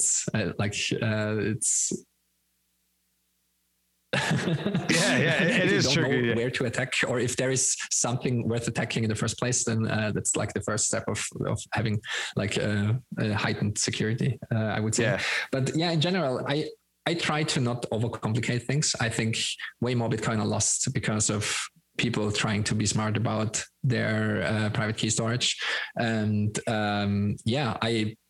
you know, it really depends on the situation. And I'm not going to lay out my personal security because that's already revealing too much. But I agree. You know, if you have $100 worth of Bitcoin, having it on your phone or wherever, it doesn't matter. You know, like if it goes up in the thousands, you might want to think about getting a hardware wallet, and a good one at that, you know, like get a proper hardware wallet. I personally use the Coldcard a lot. Same the Bitbox 02 is also great from Shift Crypto. There are a bunch of good ones, you know, like it's if you really like Bitcoin and like to like to use something that has a proper Bitcoin ethos, I would say I think you cannot go wrong with the Coldcard. I'm with you. I'm crushing it right now. Yep. Yeah, absolutely. Also, you know, like full disclosure, I really like Rodolfo. I consider him a friend, and he knows what he's doing. He's been around forever, and he just builds cool stuff, and it's like very worth to support CoinKite as a company. Is that MVK on Twitter? Yeah. Okay. Yeah. It's MVK. It's the MVK stands for Novak. Yeah. I didn't know his actual name. I've heard him on Clubhouse a few times, but yeah, great person, and they're doing awesome stuff. Even down to the clock is just incredible. Awesome. He's building awesome stuff, and he's a great educator as well. Like the last 6 months, he had probably like 10,000 hours on Clubhouse or something. Yeah, he's surprised if that's actually accurate. Like multiple hours every day. I actually was one of the witnesses of him going back and forth with the who's the guy who tried to tell people to do the cold Yeti. Oh shit! I was in the room where MVK all the cringe. MVK was on the other side in another room, and they brought him in. They're like, we're gonna. I think Jimmy was in there. It was crazy, man. They were going back and forth, and MVK was killing them with the obvious facts of the matter. I mean, you know, like that's the thing in Bitcoin. That's why I said before, you know, like it's definitely a bunch of crazy people, because everyone who went into Bitcoin hard the last couple of years, they are all on the extremes of the personality spectrum. So you have some very extreme personalities just by definition in Bitcoin. And if those personalities clash, then, you know, it's just popcorn. Like the best thing to do is just lean back and enjoy the show and just try not to get dragged into the mud. But there's and like, this is definitely not the only interaction that is kind of hilarious and cringy at the same time. It's just there are a lot of and also Bitcoiners like to argue and like to talk and like to just, you know, argue. You know, Bitcoiners will argue about everything. Absolutely. It doesn't matter. Like if the price goes sideways and everything is calm, they will argue about what color shoelaces have to be, and you're an idiot if you have red shoelaces or whatever have you. Like it's insane. For sure. And then now with Clubhouse, they're just on another level. That's just the nature of the game. But back to security. Like I think, you know, it all comes down to understanding Bitcoin kind of well enough. And once you do that, you realize it's all about trying to reduce your personal attack surface. So you don't want to have hot wallets all the time. For example, a hot wallet is something that's connected to the internet. So you don't want to be hacked by someone sitting in Russia, you know, like, and once that is out of the equation, he has to come to your door. So then it gets to personal security. And if you want to be smart about that, take care of your OPSEC. So try not to post your living address online, for example. And also, you know, like use multisig and make like if we get, I mentioned previously, like if you have $100, doesn't matter. If you are in the thousands, just get a hardware wallet, you know, like a hardware wallet is probably $100. I don't know. Yeah. So you have to kind of look at, like how much do you want to invest and how much is your stash worth kind of thing, you know? And once you feel uncomfortable with your single sig, it might be time to upgrade to a multisig. And the idea of multi-signature is just that, if you lose a single key, you're not completely, like you haven't lost everything. So it's okay if your house burns down. Like that's the attack vector we're thinking about, you know, with a single signature, like with a single seed, if your house burns down and you don't have it somewhere else, you don't have a copy somewhere else, there's no one, like you're screwed. Nobody can help you, you know? Yeah. That's why you also want to store your 12 or 24 words on fireproof steel, for example. You know, like there are seed plates where you can stamp the words into steel, and I would definitely recommend that. Like don't, in the beginning, of course, you know, like use paper, use whatever you want, doesn't matter. But once you have like 10K plus whatever, please use steel. Paper is really bad, you know? Like you have one fire, you have one flood, you have, I don't know, a crazy dog that eats your folder or whatever you like, you know, like most people probably have like a piece of paper in the sock drawer. That's how they keep their, don't do that. Seats, you know? Don't do that. Like really, it's, you might think it's not a lot of money and you might think that's okay for now, but always like, I like the how NVK is thinking about it. Secure your Bitcoin as if Bitcoin already 10x'd, because it will 10x, you know. So we are now at, I don't know, probably 50K, something like that. I have no idea. Yep. But just secure your Bitcoin as if Bitcoin was at 500K. That's how you should think about it. And so if you have a meaningful amount of money in Bitcoin right now, you probably want to use multisig, and you probably want to have geographically dispersed multi-signature. So let's say you do 2 out of 3 keys. So you can lose it's okay to lose 1 key. You need 2 keys of the 3 to move your Bitcoin, and just put it, I don't know, in 3 different locations. You know, maybe a safety deposit box, maybe, I don't know, a house of a relative, or just dig a hole somewhere. I don't know. I have no idea. But, you know, there are many ways to do it. And other than that, don't overcomplicate things. Again, I think you should be comfortable with your setup. You should know what you're doing. If you don't know what you're doing, stop. Definitely. Because it's really easy to lose your Bitcoin. Like, I think... Like I know many Bitcoiners, almost everyone has lost Bitcoin. Like it's really easy to mess up. It's really easy to lose Bitcoin. It's really easy to do something wrong.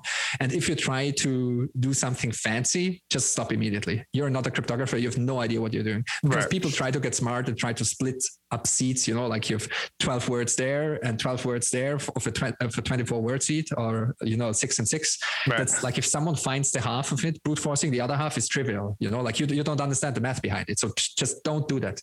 They Good try point. to encrypt.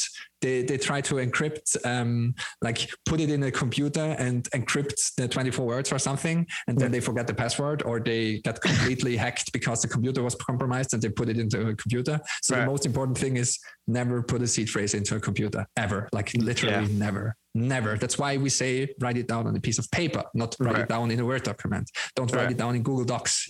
Like it's just and the air don't take a gapping too. photograph of it. Like if you take the second you take a photograph of it, you're already completely in the danger zone, because the photograph gets uploaded to the cloud. Right. You don't know what's happening. Like, to just keep computers out of it. Keep it simple.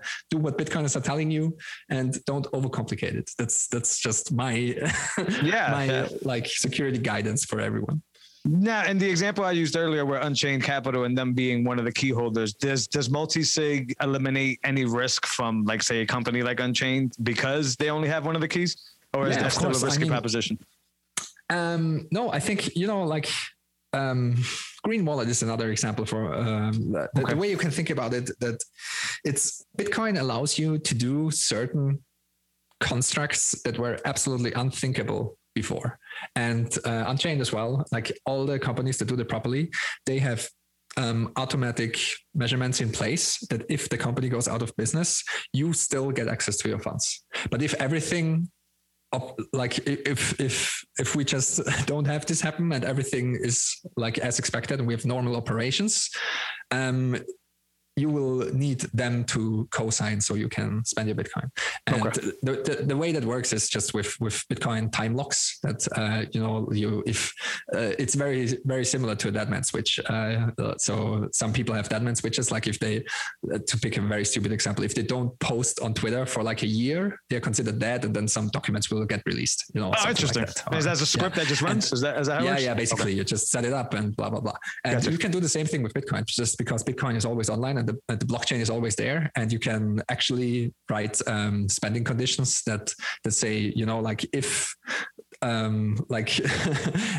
unless something gets renewed, for example, after a year or after that many blocks, this and that will happen, and then the funds move to a different address, and you are the only owner of the seed of this address, and then you can spend it. That's how these things work, kind of behind the scenes, and that's why the companies and the wallets that do that properly, that's how it should work. That's how it can work in Bitcoin, and the whole idea is that you don't have the risk of the company going bankrupt and leaving you in the dust. You will always have access to the funds after a certain while.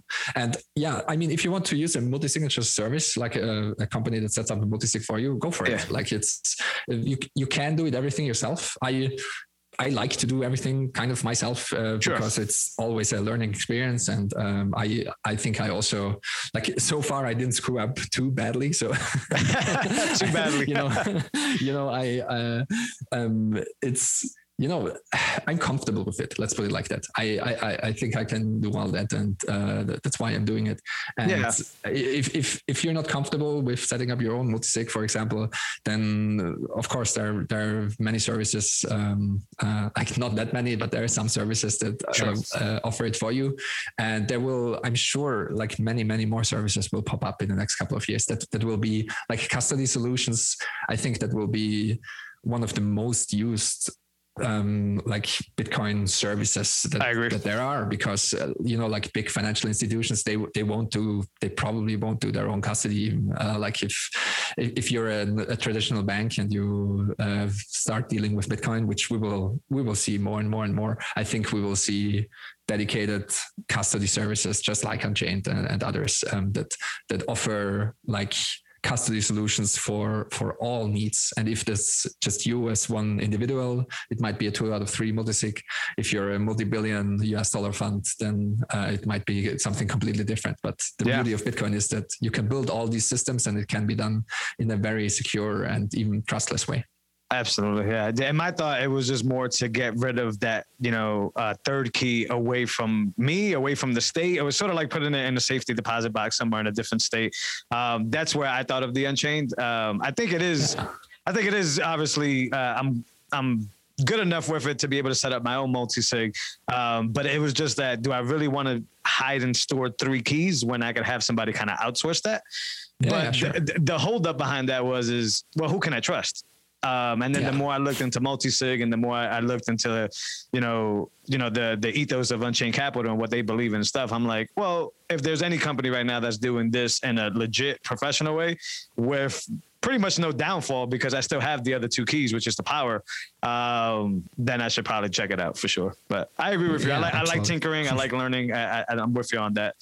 I might try it first with a little bit of Bitcoin. Yeah, again, like I'd like to reiterate, do what you feel comfortable with. Yeah. You know, like if you still feel comfortable with, having a steel plate and a cold card, for example, then that's perfectly fine. And, you will feel uncomfortable soon enough, and then, it's time to upgrade. Yeah, for sure. By the way, the first time. Optimally do it before. Yeah. Before I still remember the text message I sent out to a few of my friends the first time I did an air gap transaction on my cold card. I was just blown away. I know that this is not new. I know this has been done for years and all that, but the first time because I came from a ledger when I first came back. And then I had a buddy of mine walking me through cold card. I went and then I did an air gap transaction, and I was just like, wait a minute.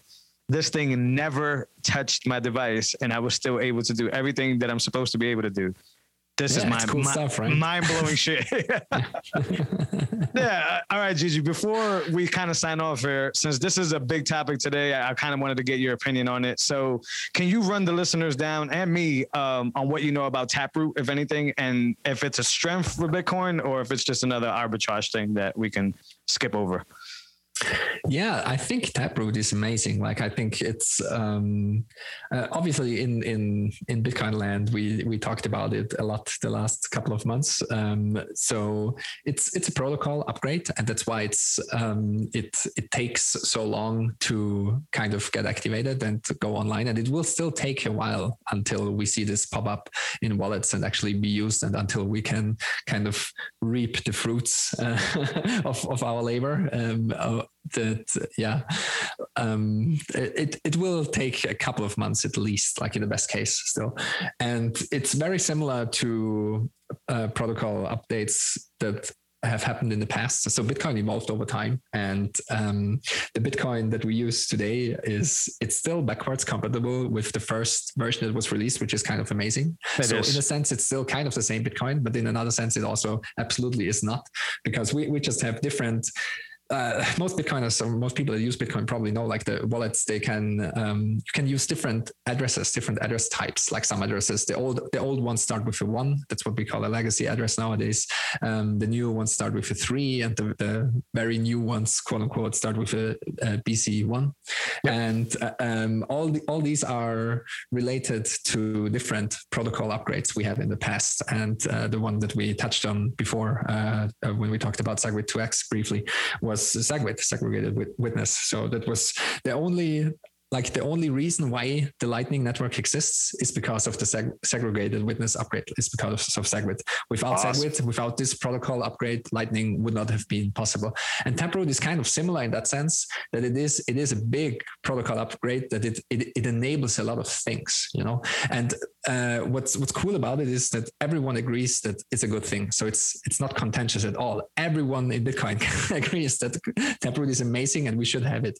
It's just that upgrading the protocol is such a pain in the ass because it is actually decentralized. So there is no single authority that can say snip of the fingers and now we upgrade it. Everyone has to agree voluntarily to upgrade.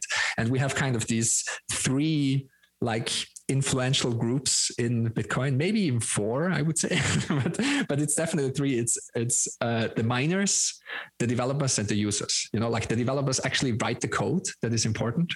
The miners actually mine the blocks, and the users that run the network. So by users, I mean actual node operators and actual economic users.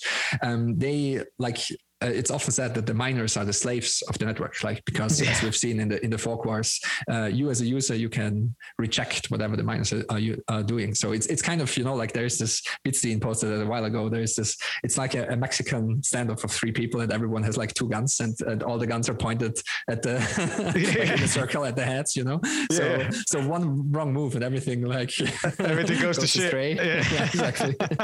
and that's basically the state of Bitcoin governance. So upgrading it is very, very hard. You kind of we are currently in the process of Taproot activation. So signaling has started, I think yesterday or like 12 hours ago or something like that, or maybe 24 hours ago, something like that. Yeah. And it's now, we're now in a time period where we give the miners some room to signal that they are ready, so that they have upgraded their software, that they are ready to mine Taproot blocks. Like they're set, and once enough miners are ready, then the protocol kind of locks in and Taproot is enabled. Like that's a very layman, very simple, very quick explanation of what we are currently trying to do. If this doesn't work, we're going to do it differently. So it's going to happen anyways. If this doesn't work, the users are probably going to rise up and we're going to do what we did the last time, which is like a user activated soft fork. We're going to do it for different reasons. Like for SegWit, it was very contentious and there was a huge war kind of going on.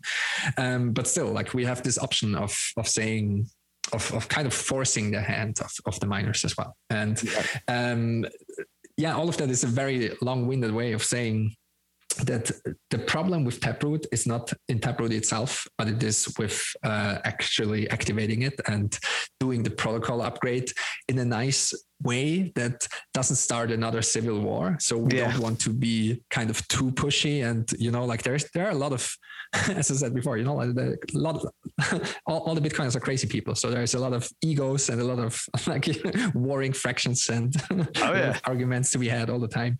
So the hard thing is actually getting it activated.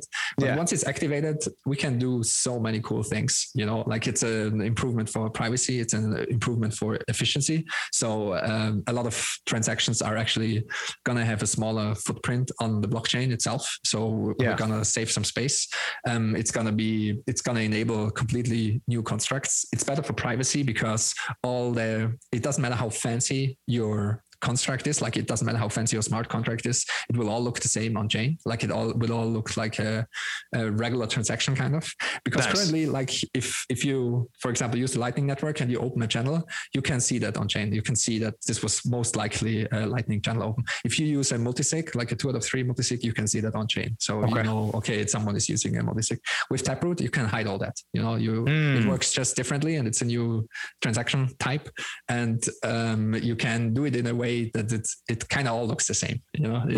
It's really cool. Like it's from a cryptography and technology perspective, it's a really ingenious idea. It's really beautifully done. Like it's because Bitcoin is very restrictive. You cannot really like program a lot in Bitcoin. You only have like, it's basically the Bitcoin network is asking you, hey, do you have the key to spend this money? And you can only go like yes or no. Right. Yeah. That's basically the basic puzzle pieces that you have, and we're using these kind of very primitive basic puzzle pieces to build some amazing things. And Taproot is definitely one protocol upgrade that it will enable all kinds of things. Like we can do a lot of crazy things that I feel like are not even talked about a lot yet, just because we need to get it ready first. Yeah, I'm excited. I don't know, as you just enlightened me a ton about it, but I heard about, more privacy, smaller transactions will be, smaller fees because the files will be smaller, or and all these things. But to me, that's important because of what all these, legacy systems, let's just use PayPal as an example, jumping on to offer these services, it adds more privacy to us. But I also heard an argument on the mining side of thing where it's like, well, I think since we started speaking, a bunch of the mining pools have already signed on. Shout out to Slush for being the first one. But I heard this argument where like the mining pools may not want to do this because if it's smaller data, then it's smaller fees and they technically get paid less. Is that a good argument or is that just bullshit? Yeah, well, again, coming back to what I've said before, that kind of like if you just agree with the history of Bitcoin and come to the realization that in the end, the miners are serving the network, it comes down to, okay, if you're being greedy, you're getting nothing. You know, like if you don't want to activate, kick you the hell out of here. Yeah. So I don't think the game theory works out in the way that the miners can say, yeah, no, we want to be stubborn and greedy because in the long run they will lose out. So this is just being nice to the miners and making them feel like they have a choice. Yeah, I mean, currently the speedy trial activation, like what we're currently going through, there was a lot of discussion in the last couple of months of kind of what are the different paths forward. And I really like the summary. I don't remember who gave it, but it's not my original idea. But what we're currently having is like a loaded gun in the nightstand, you know? Yeah. And the other approach would have been to take the loaded gun and put it to the head of the miner.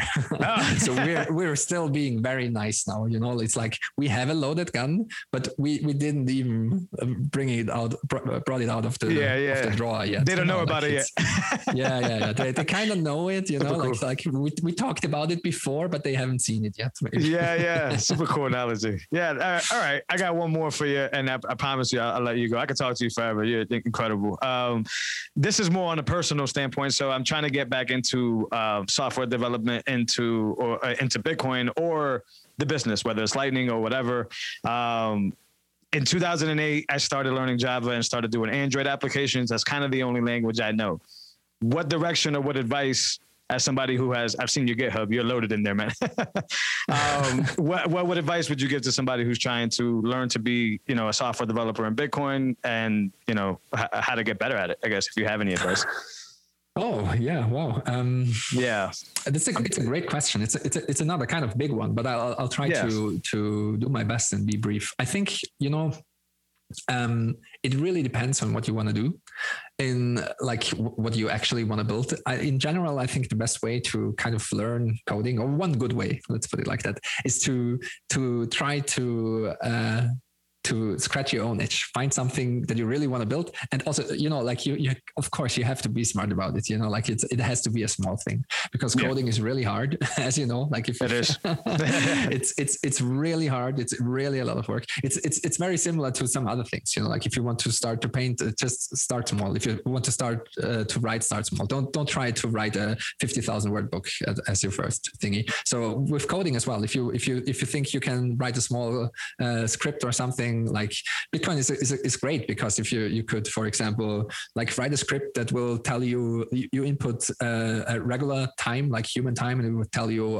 what the block height was, what the block time was at the current height, something like that, you know, like for example, on my site, I switched from fiat time and I'm only using block time. So if you want to find out when an article was written, you will have to go to a block explorer and look up when the block was mined. So there are some small funny things that you can do, and I would recommend to kind of find something that you can actually build, because in the end, like programming is it's a craft, you know, like it's not a science, even though there's a lot of computer science involved, but you really have to practice a lot. And the best way to practice is find a pet project and just try to work on it. You can also try to contribute to open source. A lot of people were successful with that as well. Just try to find something. There are a lot of very helpful people that will like do some hand-holding and explain to you what you can do, and just maybe write a test here, maybe fix a bug there, and maybe try to, like, if you already know how to code a little bit and want to get better, that might be a good approach as well. But in general, I would say programming, even with all the new tools and all the new frameworks and all the new things that came along in the last like 30 years or so, like the fundamentals didn't really change that much. If you want to get really good, I would urge everyone to read up on just computer science fundamentals. So you want to know, like, what is the difference between a really good and fast algorithm? Why is it fast and why is it efficient? And how can you do the same thing but in a very stupid way? And why is it a stupid way? You want to learn about just software design in general. You want to learn how do you build software that is maintainable and readable, and just it's very similar to building other things. You can how do you build something that you can also take it apart and repair it again, and that you just take it apart and you know exactly what component is doing what and why is this in that place. And there are some great there are some great resources out there that teach you exactly that in the software world, like how to build software that is really easy to understand, easy to maintain, is very efficient. And in terms of like programming languages, I would say like don't think too hard about it. They're all very similar. And there are some big differences if you go, for example, like there's a difference between functional programming languages and typed and untyped languages and stuff like that. Try to understand what all this means and what the differences are, but whatever gets the job done. It's just like, if you want to dig a really deep hole, like there are a couple of tools to do that really well, use these tools. Yeah, the same is true in the programming world as well. Cool. Yeah. I'm going to take that on for sure. Yeah. I was, I still am. I've always been really deep into, it was specifically Java and Android on the platform. I really enjoyed what Google was doing with Android. Not so much now, but I kind of just went away from it. I went from I had a few interviews, few job opportunities, and I'm a high school dropout. So immediately these guys, legacy systems eliminated me off of that qualification. And then when I would get past that, certain requirement that they wanted, they would give me these crazy tests that were pretty much unsolvable. Not unsolvable if you had the time, but unsolvable in the amount of time that they expected you to do it. I'm talking about here's 20 minutes and you got to go flush through this algorithm. And I'm just like, and then they say you can't research, right? So you can't go on the internet. You have to do it right here in this, of course. So it kind of it gave me the flat tire, and I kind of just stopped coding for a while. But Bitcoin has brought that vigor back. I know that world kind of well, and if someone, maybe someone's listening who currently has this issue or tries to get a job in coding, and like if you apply at a Silicon Valley company or some large company, they will always give those interviews, and there are great books that will teach you how to prepare for these interviews. So check those out. Just Google for them. I think, I don't know, like, it's probably called How to Beat the Coding Interview or something like that. Sure. But those are very well known. And then it's just practicing, and then you sit down for 2 months and you do nothing but solving half completed chessboards in how can you beat white in 3 moves. You have 20-minute time, Right. Those are, or all these Google interviews. There are I don't know 2 million windows in San Francisco, and you have that many people that try to clean the windows, write an algorithm that does it in the fastest way, something like that. Right. Don't think about it. Do it in a minute flat. It's just, I don't know. It's insane. It's insane. It gave me, on a more serious note, to maybe answer your previous question, if you're, I think the best way to, if you're really serious, like, again, coding is really hard. Like it's not something that you just pick up on the side. It's just, it's also like, like playing an instrument or something. If you want to get really good at it, you have to do it kind of every day. And it's really, really hard.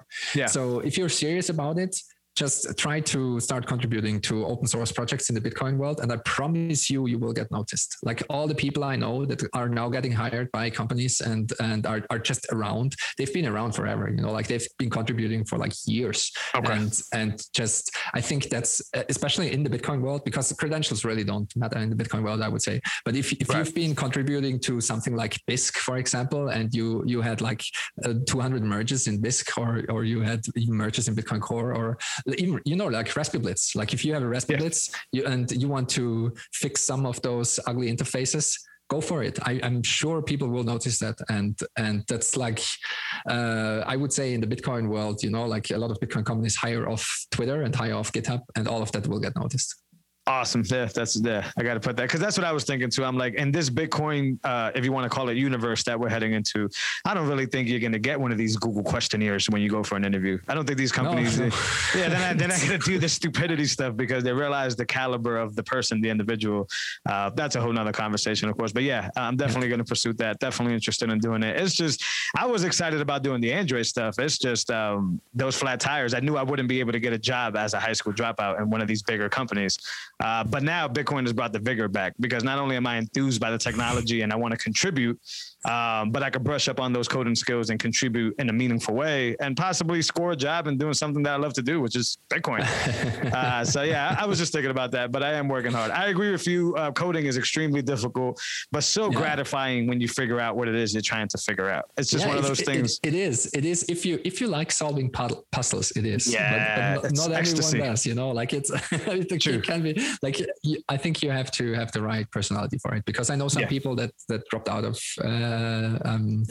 university and just stopped coding completely, and they were just, you know, like they don't enjoy solving puzzles that much. I think that's the core of it.